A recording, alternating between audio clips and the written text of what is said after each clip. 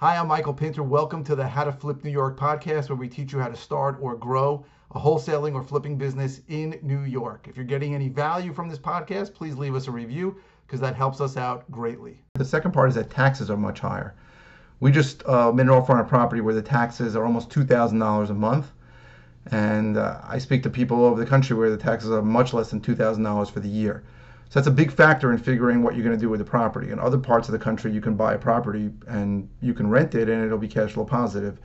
In New York, it's very hard for a single family. We do that sometimes on multifamilies, but it's hard on a single family.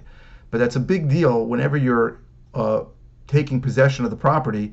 You need to be able to understand that holding the property is going to cost you a lot more money because of the taxes, and there are other reasons. And we're going to go through, if you're going to take possession of the property, what's involved.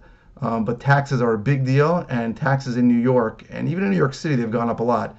But certainly in suburbs of New York City are different than other parts of the country.